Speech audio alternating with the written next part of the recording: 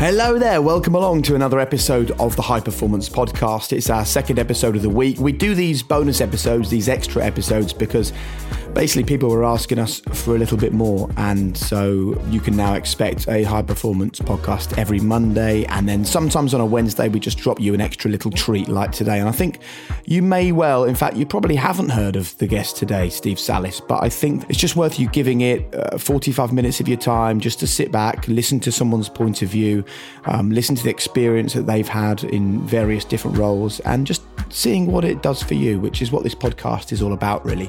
The biggest thanks, as always, goes to you for the continued support of this podcast, still getting hundreds of thousands of listens every week, and the reaction to the Toto Wolff pod that we released just a couple of days ago has probably been the most intense I've known since we started doing these podcasts. The only reason we do these, trust me, it isn't to make money, it is to impact people's lives. And so the messages that we get, the reviews, the ratings, the conversations that we see other people having on social media make a real impact, make a real difference for us. And it really is the energy for us to continue delivering these podcasts for you. So let's get on with this week's episode then. I really hope you enjoy it. Don't forget there'll be a bite-sized episode coming your way on Friday as well. You can also find details about our high performance book in the description for this podcast episode. You will see a mention of the book. You can click the link. You can pre-order right now the high performance book, which is coming your way later in 2021. But for now, sit back, relax, enjoy.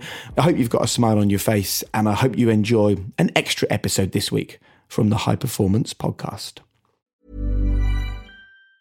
Even on a budget, quality is non-negotiable. That's why Quince is the place to score high-end essentials at 50 to 80% less than similar brands. Get your hands on buttery soft cashmere sweaters from just $60, Italian leather jackets, and so much more. And the best part about Quince, they exclusively partner with factories committed to safe, ethical, and responsible manufacturing. Elevate your style without the elevated price tag with Quince. Go to quince.com/upgrade for free shipping and 365-day returns. I'm Sandra, and I'm just the professional your small business was looking for. But you didn't hire me because you didn't use LinkedIn Jobs. LinkedIn has professionals you can't find anywhere else, including those who aren't actively looking for a new job, but might be open to the perfect role, like me.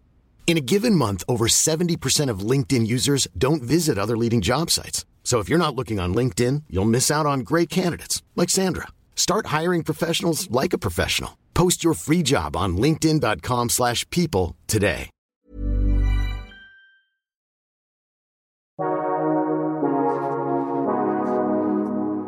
Hi there, I'm Jake Comfrey. You're listening to High Performance, the podcast that delves into the minds of some of the most successful athletes, visionaries, entrepreneurs and artists on the planet, and aims to unlock the very secrets to their success. Now, everyone needs a professor in their life, and mine is also an author and a decent co-host as well. And look, Damien, as someone who's written numerous books about the beautiful game, I think you're going to be really interested to meet today's guest. I'm really excited about this interview, Jake.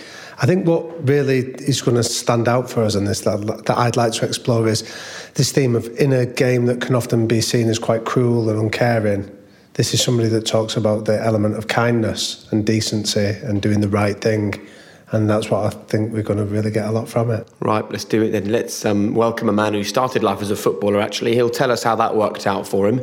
But then, after working with hard-to-reach youngsters in challenging environments, he's also now working again with players, applying his knowledge to help them. He's also written a book called Educating Football.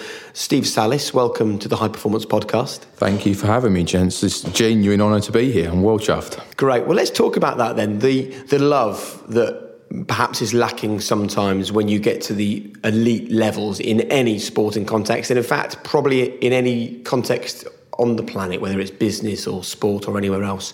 How important is it to inject that love for people back in? I think because the game of football and elite sport is so challenging, I often find that the difference between education and coaching, so teaching and coaching, why I've always said they're significantly different, is that a lot of coaches, from my experience, again, have found it really difficult to give love. Maybe because they're in charge of people's careers at a much more ruthless level, having to release. But I think traditionally, again, I'm only going from my experiences of education, but the soft skills of teachers, the care, the attention, the kindness, the love, just from my lens again, and my lens means how I see the world, significantly ahead of coaching. But it is changing in a good way. And how important is is what you do from your own experiences of playing and not having the career that perhaps you hoped you would have? I get a bit of stick in the football industry because I didn't play 500 league games. Yeah. That's the challenge for me. That's something I have to overcome. But again, I think knowledge is key. Going in with a toolbox of skill set to add value to people and performance, massively important in my journey. If I can't add value to performance, then I'm a fraud. So that's been really interesting. And I think, again, the journey of, I said this to you pre-going on air, without the education experiences that I've had, there is no way I could either go to professional football and have an impact or have a reasonably successful business on that journey. Why is that? Because education is just the most mental job ever. Obviously, the listeners won't know this, but I worked in inner London schools, and I was involved in school improvement pretty much my whole career. So it meant that we were Ofsteded, we were failed, so we were in special measures, and special measures basically means you're just constantly obsessed with strategic and operational demands, and it's just full on. So I know we sort of touched again on this, the education is still just massively underrated in our society. I'm sure parents in lockdown right now, right, are really understanding how difficult it is to educate their own children, right? So, I have to say it made me. Can I take you back to the start of the journey though, Steve? So you said that you grew up in the Brighton area and you were the son of a plumber. What was your own experience of education like? Well, my brother, it's important to sort of mention this, my brother's a head teacher now, and he was the first person in our family to go uni. My mum was a housewife. Dad was from a poor estate in East Brighton called Whitetalk, and I'm sure a lot of people listening to this will be proud because there's a lot of people in that area that have got some really deprived lives. And Dad always just said to us, don't do what I do. He always called work grief. That's how he described work. Which is sad in many ways, isn't it? Because that's your life. Of course, but this is that mentality of that era, isn't it? That generation. So we were always brought up with whatever he didn't have, we had. And it's really interesting. I've got a friend who's an academic who's doing his PhD at the moment, and he's talking about the journey. And I have to say, one of the biggest influences in my life is that as a kid, we went from like a Cortina to an Escort to a Sierra, and we were like that family upgrade where I saw it and I felt growth as a family. So that's a big part of my life. But what about your experience in education? Like, what were you like as a student? Well, I failed all my GCSEs, and my parents separated when I was 14, and blew me away, like real challenging time. And then my brother went to uni a year later. He's 3 years older. And then my mum went to uni at 40. So then she was like going to, change her career. So without stating the obvious, I pretty much brought myself up from about 15 to 19 before I went to uni. And then, that was probably why I'm so independent now, to be fair. So was it that you felt failed by the system, or that you just had no interest in education up until that stage? It's a good question, right? I've got to be in my bonnet about this. I was put in bottom set as an 11-year-old. And I went home and I cried to my mum. And I said, Mum, am I thick? Am I stupid? And even my school timetable, they sent me to, on my timetable was printed, old school print then, right? And they sent me to, like, the special needs department in my first week of school. And I'm walking with my mate Nick, and I said, this is not us, like, this must be a mistake. And for 3 hours, my first week of school, I got sent around the houses, and teachers kept pushing me away, going, no, you're not with me, you're not with me. And I'm telling the story now, right?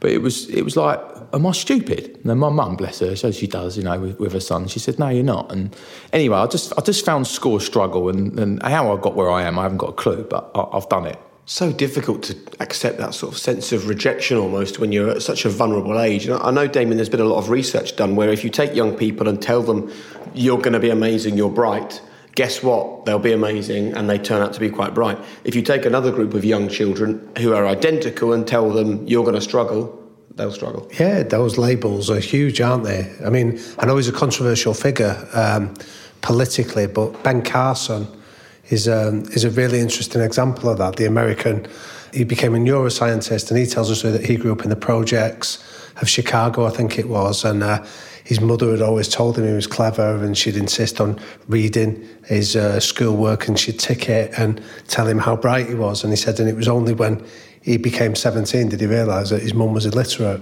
that she'd never been able to read his schoolwork. She was just giving him that constant affirmation that led it to him becoming a brain surgeon before he went into politics. And those labels are huge. And that's why I was interested in asking you around it, Steve, that you were obviously labelled early on. So when did you change that label? I did retakes, and I said this on a Facebook post last night, I did retakes, scraped some GCSEs, scraped some A-levels, and then where the love of learning came from was the first day of uni when we were given a task, Are Great Athletes Born or Made? And it was like a massive light bulb to me. It was the first time that I'd ever loved learning. And this is what the message... And this is 1996. But you were 19, 20 before you learned to love learning. Yeah. Right. So I'd been released from Brighton at that stage. And then, I just fell in love with learning. And really the message to this is that I call schools in my book exam factories. And I'm not here to bash education, it's not my job today, but I'm just saying that the curriculums are prehistoric. We're doing things that we've always done. The curriculum, kids still sitting down for 6 hours a day. Like, why are we doing that? Because we've always done it. And all I'm trying to say to parents and schools is stop conforming to the norms. In fairness to the head teachers, they're under more pressure than they've ever been. And a lot of head teachers that I know, good friends, uni crew, they're working class, down-to-earth people, or any class is irrelevant, but they don't want the curriculum to be like that, but they're told to because of government measures. So it's very, very challenging, very challenging. So you were struggling at school and you had to do retakes. Yeah. At the same time you were playing football, right? Were you then a player at Brighton at that time? Yeah, a very bad one. Right, so you got released at what age? 19.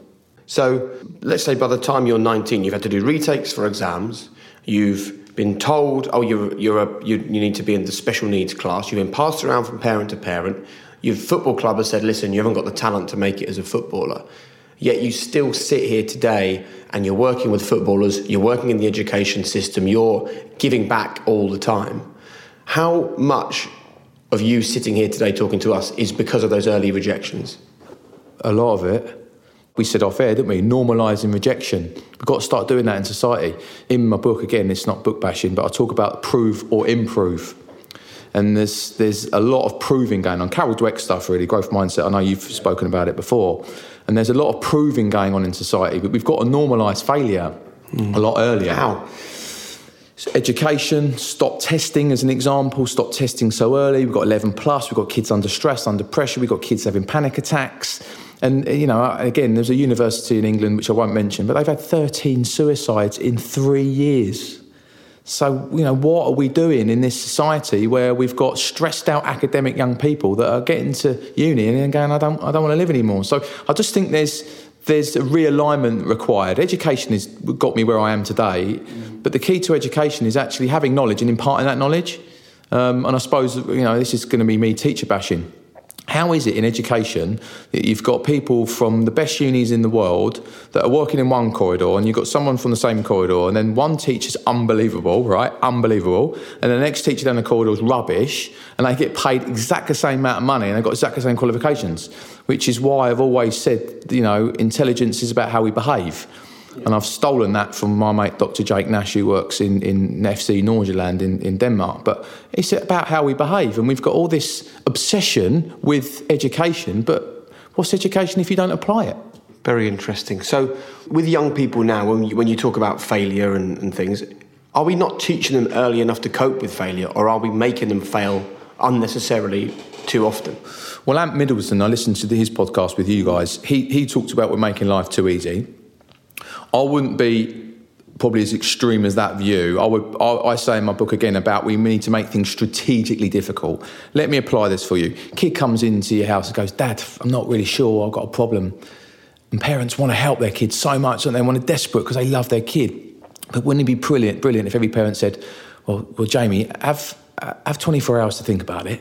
Give yourself some thinking time. Come back to me tomorrow with 3 solutions. Potential solutions, and then we'll see if we can align that and I'll work with and help with you. But that doesn't happen, does it?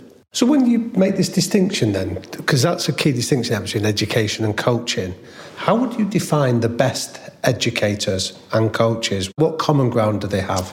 The common ground, they're all brilliant. Under that brilliant umbrella, assessment methodology, meaning how we measure learning, unbelievable. Different level. Give me an example of what that would look like. Assessment for learning in a failing school. So there's a term for the people. Assessment for learning is how assessment impacts learning. So self-assessment, does the person, the human being, know where they're at themselves? Can we get peer assessment? What types of feedback methodology have we got? Okay. Can we look at summative assessment, which is data and numbers? So anyone that's listening to this, loads of people work with numbers. And then how do the numbers measure what we're doing, and do they impact learning? And if they don't, what types of feedback can we give? And so really, in football, miles off. Football's now becoming, ironically, data overkill, isn't it? So I say this in the book, data-rich, system-poor. There's loads of schools, there's loads of businesses, they've got loads of data, but they're not doing anything with the data. So I think the key to a great coach is informing the player of different types of assessment, how they get better, what they do to improve, what they're good at already, but making it simple so they can eat it for breakfast. That's the key. Okay. And what else would you say is the common ground? Soft skills. Soft skills is massively, I think, linking particularly in football. A lot of coaches, and I'm not here to football bash, but when I mean soft skills, I mean empathy, I mean kindness, I mean love, I mean genuine duty of care for these young people or for grown adults. So did you experience that when you were in football? No, not at all. It was minimal. I think education enabled me to learn it. I'll give you an example. In South London schools we worked at, if you're rubbish at your job, right, the kids just go, "Sir, you're rubbish." Right? You're rubbish. And then the reason I say at the start of my book about self-awareness is because I'm obsessed with self-awareness, because if you're not as good as the guy or woman down the road, right, in a 14-year-old's eyes, you're a downgrade. I said this to the Scottish football coaches last week on my support for them. Like, if you're not doing what the best coach has ever done, what the kids experienced, if you don't do what they do, you're a downgrade. Yep. So I almost got obsessed with getting better, improving myself, not proving, because if I don't get better, the kids are going to batter me. And they did, inner London schools are brutal. So who is doing this? So if you name names, so you said about some of these brilliant coaches, who would you see contains this idea of giving you the right information, but with the empathy and the care? Well, I mentioned in the book again, Kloppo. Jurgen Klopp, he's got the lot. And I'm proud to say, fellas, I mentioned him before we won the Champions League and before we won the Premier League as the best. He's trying to grow the community. He's genuinely authentic. He'd go for a pint with you down the pub and actually be that bloke. He doesn't have to pretend. He doesn't pretend to be kind. He doesn't pretend to be empathetic. And I always say this about culture, because you've talked a lot about culture, haven't you two? Yeah. Culture for me, everyone talks about culture this, culture that. Culture for me is very, very simple. A great culture, you are only as strong as your weakest link. Right? If your weakest link loves the situation of work, you're winning. Now, how is it that Klopp has his 27th and 28th man that come on for 5 minutes, get 4 games a year, and then still have an impact? So what is he doing Monday to Friday as a human being, as a boss, as a strategist? And I have another saying, everybody knows more than somebody.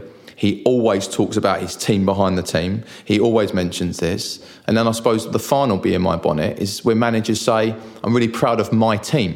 And I always say to myself, wouldn't it be brilliant if they said, I'm proud of our team? And that's including the fans and the families.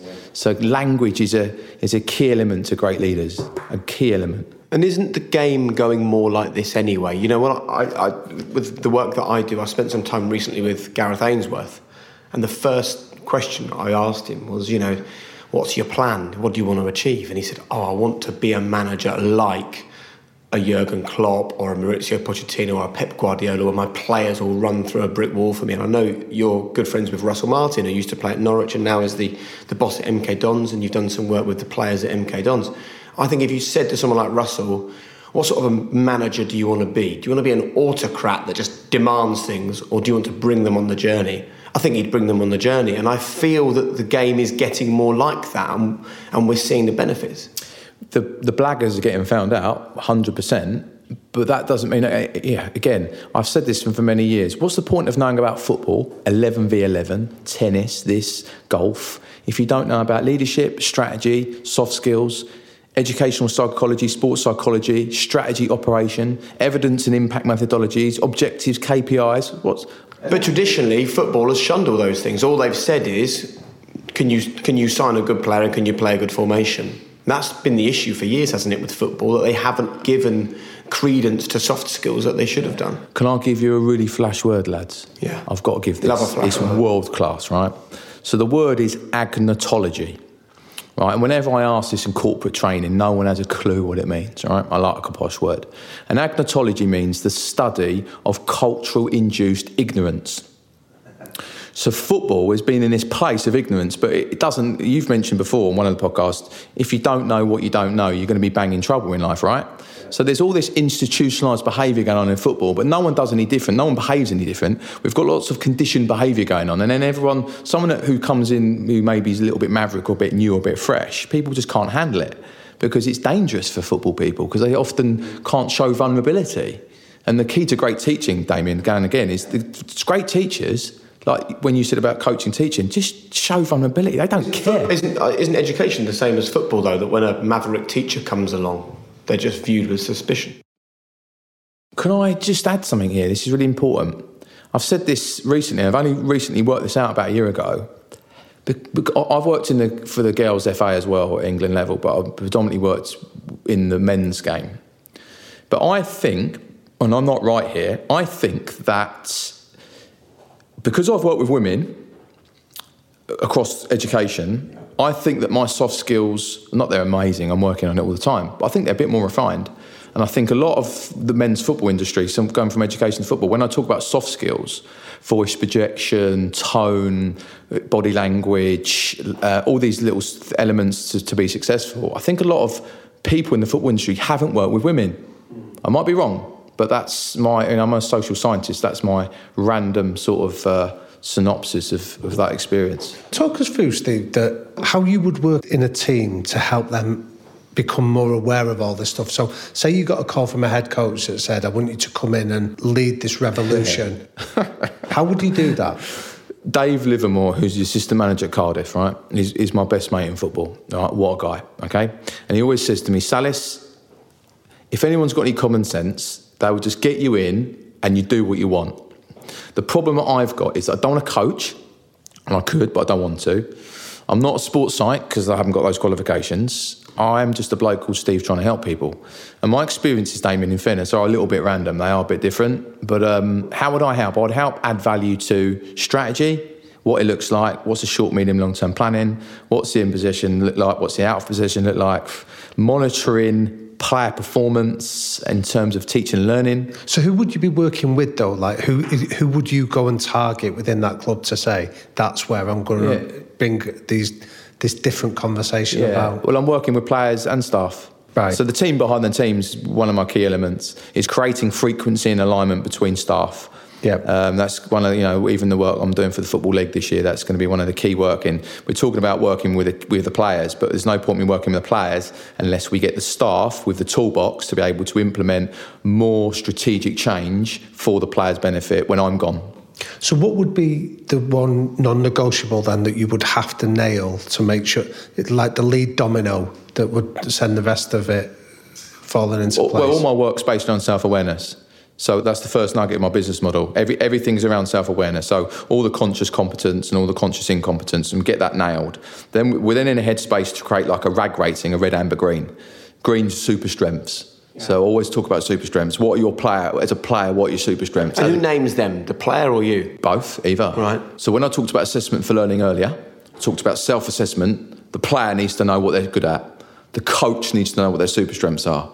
What their ambers, what their areas for development, what do they need to do to improve, and then the reds are the things that you're rubbish at. See, that's interesting. When we on this podcast, we sat down with Ole Solskjaer, and one of his things was that everybody's got a superpower, everybody's got something that you should never sacrifice. And in his case, he spoke about his ability to finish was the thing that distinguished him from anybody else. Is that the kind of thing you're describing as that?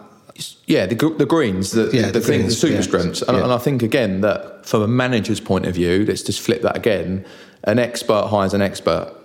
So a manager's got a set of super strengths and they go, right, I haven't got these skills, so I'm going to go and find someone that does find them. So that's what I mean by strategy, is about thinking. You've got to think before you do. And a lot of the time we're doing a lot of doing before we think. So, yeah, my master's degree, I need to mention this guy, right, Professor Bob Burstow, Dr. Bob Burstow from King's College London. He was a guy that changed my life, and on another level. He gave me knowledge I didn't even know existed. it was embarrassing. Like I'm a vice principal at the time, thinking, wow, I'm pretty good, I'm pretty competent. And he gave me access to things like, I've got to mention another posh word, but this is a life changer for leaders, metacognition. And metacognition is life changing.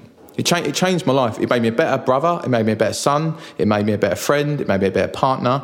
It's just made me a better human being. So explain that. Meaning number one, think about being a better thinker. Right, how do you do that? Well, I'm going to ask people to reflect on that now. I'm not going to tell anyone.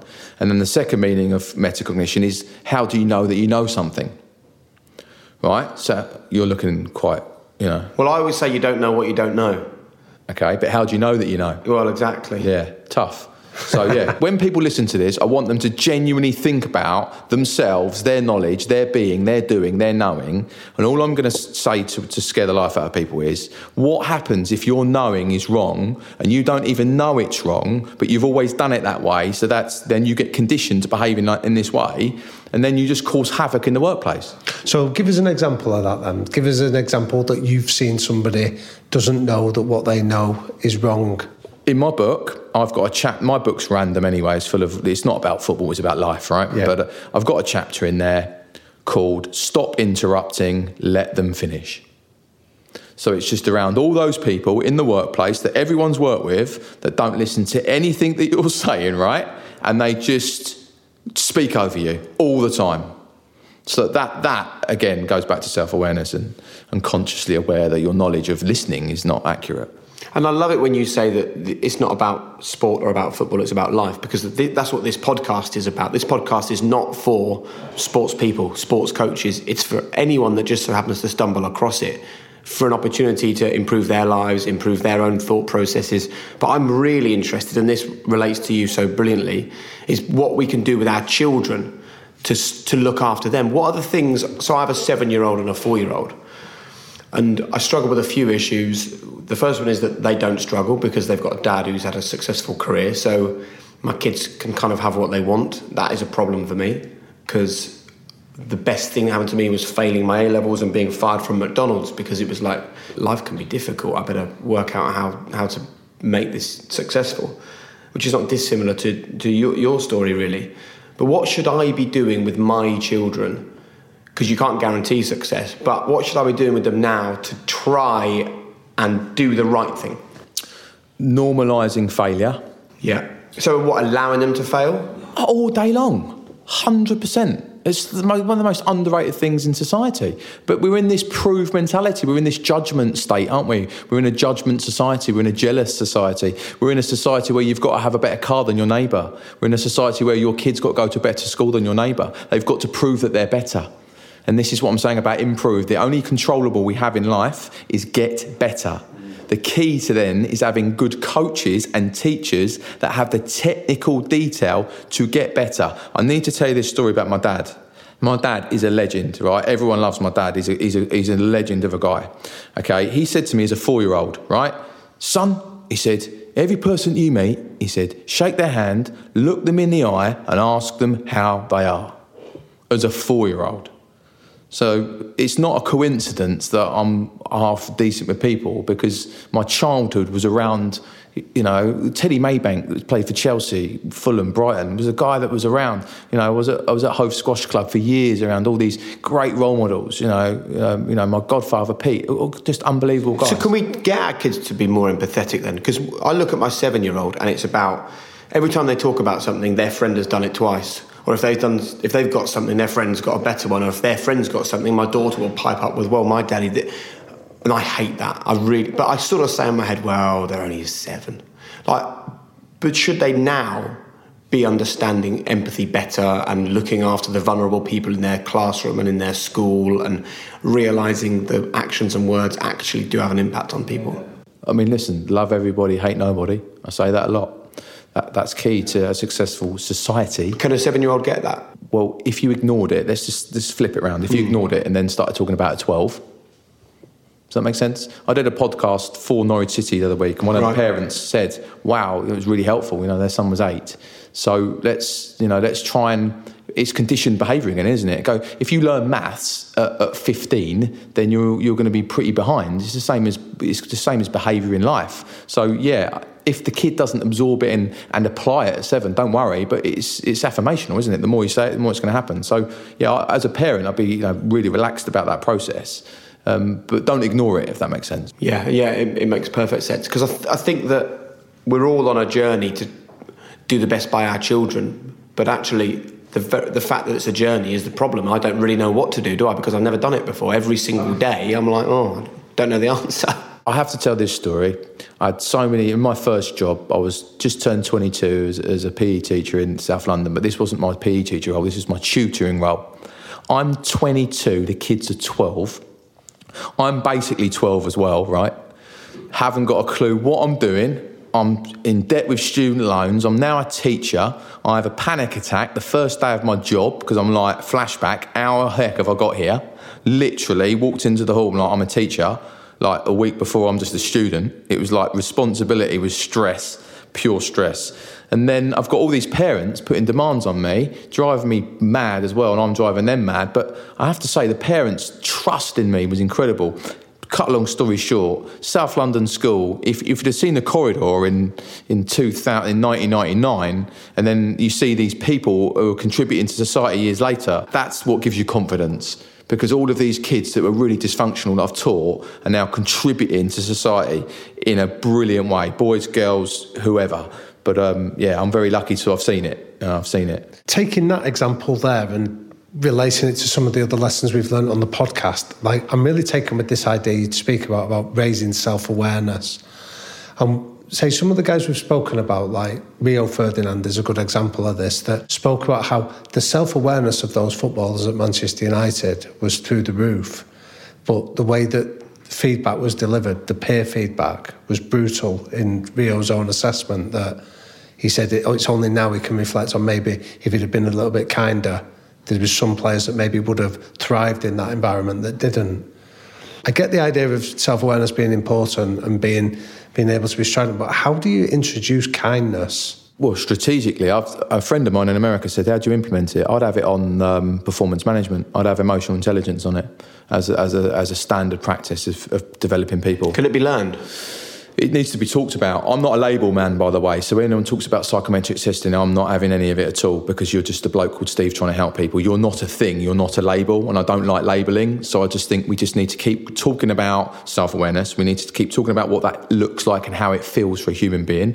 We need to understand, I listened to the Ferdinand one as well, but Anderson, we need to understand that soft skills are hugely important to influencing people. So I'm going to talk about people influence here. Teaching, learning, coaching, whatever we want to call it.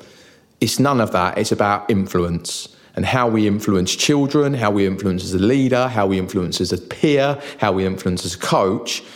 Like, you can call it what you want, but people want to feel important, don't they? It's the need to feel important. Everyone wants to feel important.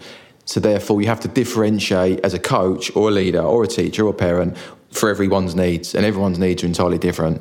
So how do we get it? We have to have open conversations. We have to have vulnerable conversations. But the main thing, Damien, I think we need to have strategic conversations about what the learning journey is going to look like. How are we going to develop you from A to get to B? Once you've got to B, how are we going to consolidate B to then get to C? Ready to pop the question? The jewelers at BlueNile.com have got sparkle down to a science with beautiful lab-grown diamonds worthy of your most brilliant moments. Their lab-grown diamonds are independently graded and guaranteed identical to natural diamonds, and they're ready to ship to your door. Go to BlueNile.com and use promo code LISTEN to get $50 off your purchase of $500 or more. That's code LISTEN at BlueNile.com for $50 off. BlueNile.com, code LISTEN. Ryan Reynolds here from Mint Mobile. With the price of just about everything going up during inflation, we thought we'd bring our prices down. So to help us, we brought in a reverse auctioneer, which is apparently a thing. Mint Mobile Unlimited Premium Wireless. How to get 30, 30, bit to get 30, bit to get 20, 20, 20, bit to get 20, 20, bit to get 15, 15, 15, 15, just $15 a month? Sold! Give it a try at mintmobile.com/switch. $45 up front for 3 months plus taxes and fees. Promo rate for new customers for limited time. Unlimited more than 40 gigabytes per month. Slows full terms at mintmobile.com.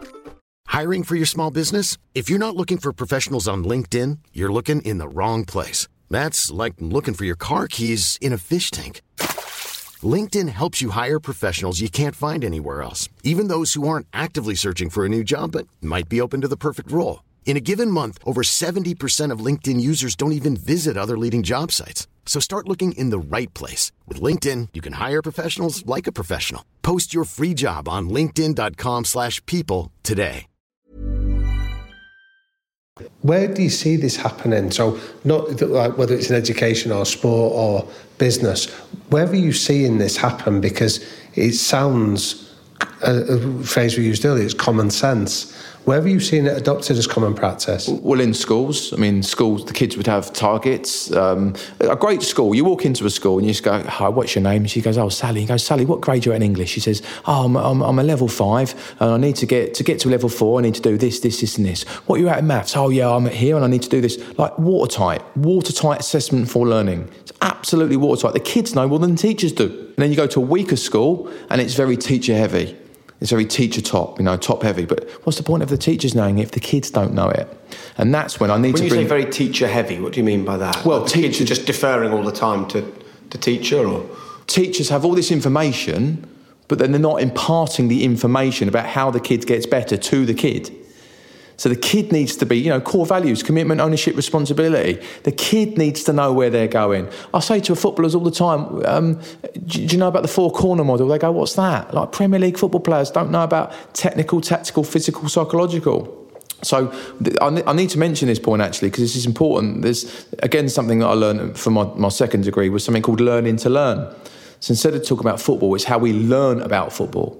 Instead of talking about maths, it's how we learn about maths. And breaking down that learning cycle into detail. So you can be a great footballer and play a great game of football without knowing about football. Yes, but what about as a coach and how we impart that for a younger player, the ability to learn? What does learning look like? How does it feel? How do we listen well? How do we ask good questions? What are good questions? And again, I work for a company called Tarmac, brilliant company. They've got a strategy in meeting cycles. Is it a comment or is it a contribution? Which I really like. So are you contributing to this process of adding value? And if you're not, then don't bother. Don't make it. Do you know what? How many meetings have you sat in where everyone makes comments and no one contributes? And I'm sitting thinking, shut up. When you say the work for the EFL, are you introducing this in all clubs, or is it you're just trying to influence the climate? No, the clubs have to choose me as one of their choices. And then what I've spoken to, who's head of the programme, we've just mentioned, what's the point of me going to develop the players when I'm gone? If I give the staff the tools, then when I'm gone, those staff potentially have got those tools forever. And I think, again, we're missing a strategic trick here because we keep giving players the tools, but actually give the staff the tools and then they've got them for life. Well, you've spoken about that. Damien will often be called by a Premier League manager to say, "Come and speak to my players." And often you think, well, great, but if I speak to you, the impact's greater. Well, I mean, we've spoken about this off air as well, Jake. I think that if you can equip the coaches with it, their credibility is so much higher than bringing in an outsider, because it's easy to shoot the messenger, isn't it? Where it's harder to do that when it's a coach that picks a team, makes decisions. I'm slightly embarrassed that I'm 41 and I'm sitting here and I've never thought of a sports coach and a teacher as effectively the same job, getting it, like imparting the same sort of information. Well, I think it's really interesting. You look at like elite coaches and the number of them that have had a start in teaching. Eddie Jones, the England rugby coach, was a teacher of a school for a long time, wasn't he? Clive Woodward, that we've interviewed, he did some of that. Roy Hodgson, Stuart Lancaster. These are all elite coaches, just off the top of my head, that have had a basis in education initially. Cowley brothers, both went to uni. Yeah, of course. Yeah. Roy Hodgson, as I say, Houllier. The list goes on, doesn't it? So, again, this is not. I'm not here to bash sport. I'm just only coming from a different lens, and my lens is because of my environment. And then sometimes with environment you get a bit of luck, don't you? You need a bit of luck. The people you're around, the people that mentor you. And what happens if you're a young university student or a young person in school and you get mentored, but you get mentored by a bad mentor? You do need a bit of luck. You need that environment to sometimes light bulb. If you don't mind me asking you a personal question on this then, Steve, that I think what you're doing is you're at the vanguard of trying to introduce change into an industry that maybe isn't receptive to it. So the pattern of change is always, first of all, you're ridiculed, then you meet the opposition bit, the people say never work, and then eventually everyone will say it was common sense and we should have been doing it years ago. How do you armour plate yourself against those first two stages of being ridiculed and being rejected? Well, you've just mentioned the word armour, right? Everyone's wearing armour in life. We're all wearing this pretend metaphorical armour. Kids are wearing it in schools, staff are wearing it, people in football clubs are wearing it, players are definitely wearing armour. So I think, again, having more conversations about vulnerability is going to be hugely important. I'm very conscious that my knowing is not your knowing. I'm very conscious that my lens on the world is not your lens on the world. But the key to any influence is alignment of lens and how we see the world, because we all see the world differently. And I wish, you think how much conflict happens in the world. And I know Jake wants me to talk about things other than sport, but conflict happens everywhere. But conflict happens because people don't see the lens of other people. So if we could just understand that Steve Sallis is going into a football club, I've got my knowledge. If you want it, you can take it. If you don't want it, I'm not offended. And therefore, influencing people is about what they want and not what you need to say. Sure, but where does that fire come from within you that keeps you going, even when people would say, well, I don't want it, or what's this about? This is ridiculous. How do like you mentioned, the criticism of, well, how many league games did you play to try and invalidate what you've got to say? Where does the fire come from you to keep going back, to keep trying to make a difference? Do you know what? This is the honest answer. I don't have much rejection in that world. Right. Like, I don't get many people saying that I'm wrong. And I'll tell you why. It's because I have as many questions as I do answers. So I don't come with a model of this is how we perform people. Yeah. It's just, it's not a one size fits all, is it? So again, honestly, I don't get that. I probably get more challenge, again, from my education days, where the kids would say, I don't believe in you, sir. I don't believe that this is the right way for me to learn. And then you would say, well, why not? And they would say, well, you're not teaching me as good as the teacher down the corridor. And you're like, wow, what do they do? And they give me more visuals, sir. I like visual learning. Okay, great. And so lots of, the kids are brilliant because kids tell you the truth more than adults, don't they? Absolutely. We're almost out of time, but before we stop, I just want to ask whether you feel that we're winning the battle in this area, whether we are getting better at equipping young people and being better ourselves, showing more empathy, more emotion, having more conversations, realising how important soft skills are in a world where traditionally only hard skills is what we've put on a pedestal. If anyone in the education industry is listening to this right now, which they will be. Yeah, I wish. Wouldn't it be brilliant if we did a GCSE in character? Yeah. But we don't. Wouldn't it be brilliant if we did a GCSE in leadership? And if someone wants to steal this idea right now, crack on. I haven't got the time to go and do it myself. But we've lost the plot. We've got this education system that is keep conforming to this. Black cab drivers have got a degree in memory, but it's not called a degree, it's called the knowledge. But no one at school says go and do the knowledge, have a career with being independent life. So I think, what do we need to do? We just need to keep understanding that education as a school is just a place where you go to try and prove yourself, but there's no validity to say that makes you happier. Like, I think that's the key. The conversation is school. The conversation is, why are we here? Why are we doing what we're doing? And is it going to make me happy? How many people moan about their job? Maybe 80%. So therefore, we're all moaning about a job, but then we're all doing the same thing because we've always done it like that. So that's what I'm saying. We just need to have more conversations with children about, what do you want to do and what are your super strengths. So as a parent, say to your kid, what are your super strengths and what is going to make you a living and pay you and do what you love. Like, that's the money shot, isn't it? It's the winner. So in the spirit of metacognition, what question do you think we should ask? What's that? Thinking about thinking. Okay, right. So when Steve mentioned before about disability, thinking about me and Jay, what question should we have asked you today that we haven't? Killed me with this one, gents. Love it. What? I think, like, I was going to talk about school a little bit more today. Like, I can't emphasise enough. This is important. I've seen, this is really important. I share this story. I've seen kids at 11 years old come in with stab vests, Yeah, and through years of mentoring, not from me, from we, like hundreds of mentors, teachers, teaching assistants, some of those kids have ended up going to Oxford or Cambridge University, right? I've seen it. That is why I know I'm a bit mental, because the average person on the street hasn't seen it. And that's why I feel it, because I know what human change is capable of. This is the Human Performance Podcast, So I know it's capable. If you've got great teachers, great mentors, unbelievably aspirational parents, whoever is in your journey on life of love, you are definitely going to do well.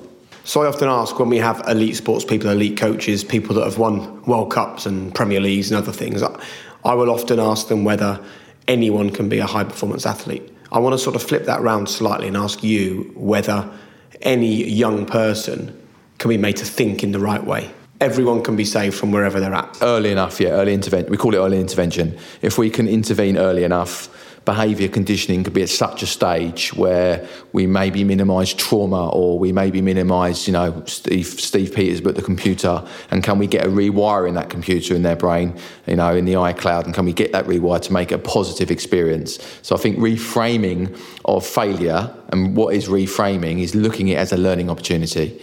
I know that's Carol Dweck stuff, it's been mentioned before, but it's seeing failure. You mentioned it, didn't you? There's no failure, there's only feedback. You never lose, you either win or learn. So it's complete growth mindset to failure. But the key is normalising failure in the family. Right. Not so doom and gloom, never too high, never too low. We always finish with some quick fire questions. We've changed these slightly for you. Okay. 3 non-negotiable behaviours that you try and impart to the young people you work with. Passion.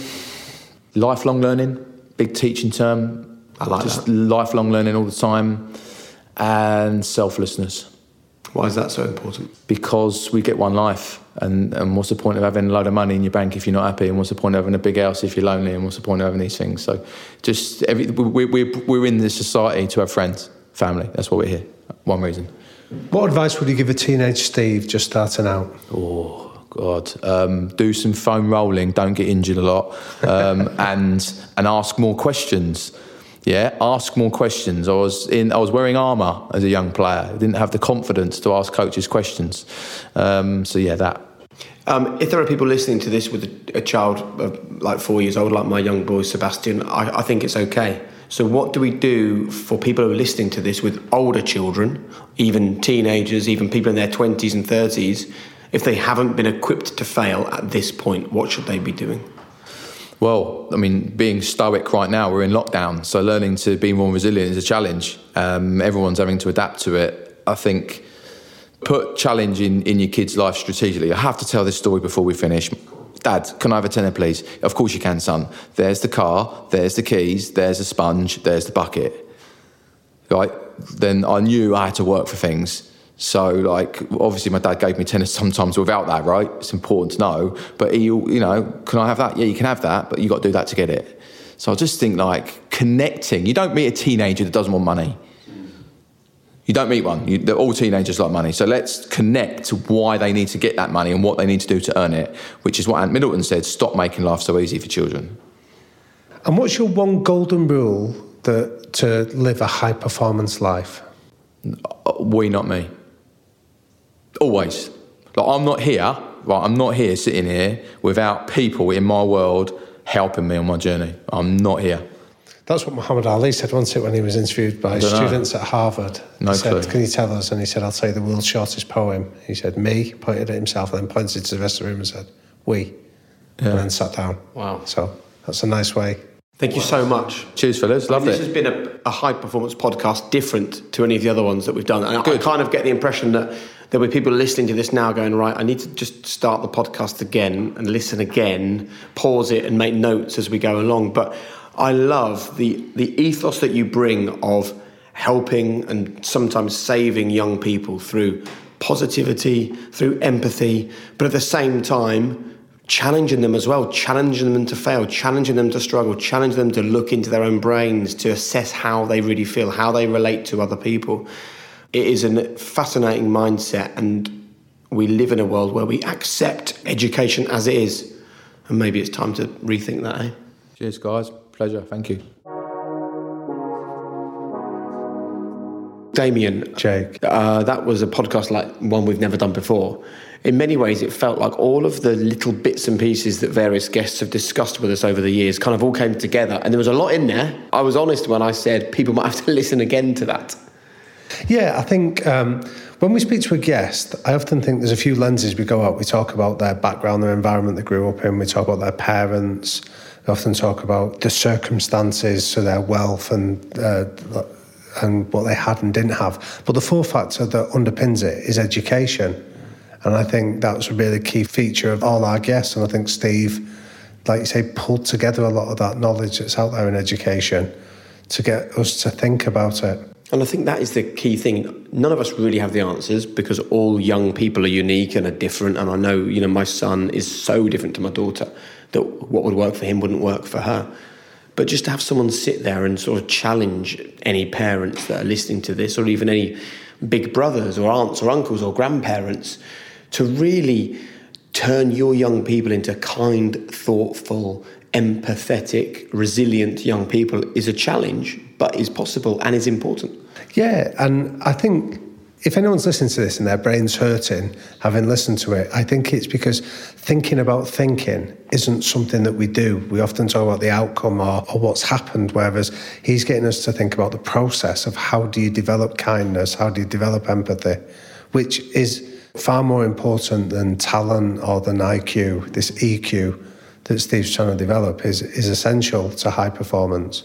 And look, you're a professor. He's living in that world as the kind of layman who's involved in this. 4 or 5 times in that conversation I thought, I've never really looked at it from that angle before. And maybe that's the best and biggest takeaway for me, is getting me to look at things that I've been looking at for 41 years but never looked at them in a different way. Well, there's an old saying that so a good coach tells you what to look at. A great coach just tells you where to look and allows you to make your own judgments. And I think that's a big feature of what Steve's done there. He's not told us what to do, but he's just suggested we might want to look in that direction. Thanks for joining us for another episode. Loved it. Well, I hope that you found that one interesting. I know Damien and myself certainly did when we sat down with Steve a few months ago. Just a quick reminder that it's not just about listening to these podcasts. You can also watch them as well. Lots of people have been asking when the Toto Wolff episode is going to be on YouTube. If you want to go to YouTube now, you can go right back through the catalogue of conversations we've had, from Rio Ferdinand to Holly Tucker, from Robin Van Persie to Ant Middleton, and you can watch as well as listen to the episodes. I think the YouTube for me is a really interesting one because I love the medium of doing a podcast. I've said a few times that I've genuinely never had a reaction to anything I've done in my career like doing these podcasts. But I think also to see the emotion in people's faces, to see the intensity in their eyes is also a really good one as well. So just go to YouTube, type in High Performance Podcast, and you can subscribe there, hit the notification bell, and then you'll find out whenever a new episode is coming your way. You can also rate and review the podcast. It makes a massive difference to us if you're able to rate and review it. And you can follow us on Instagram as well, at High Performance.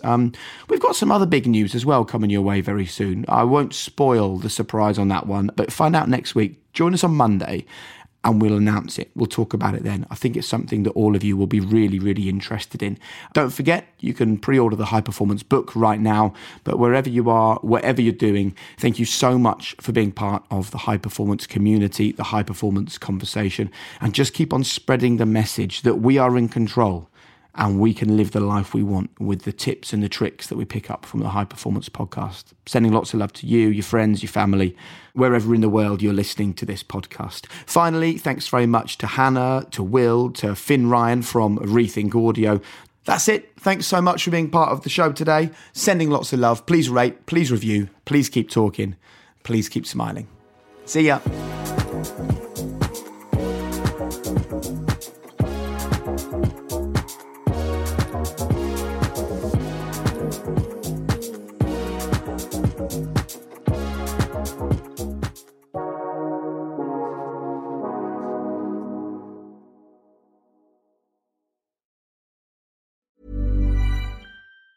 Planning for your next trip?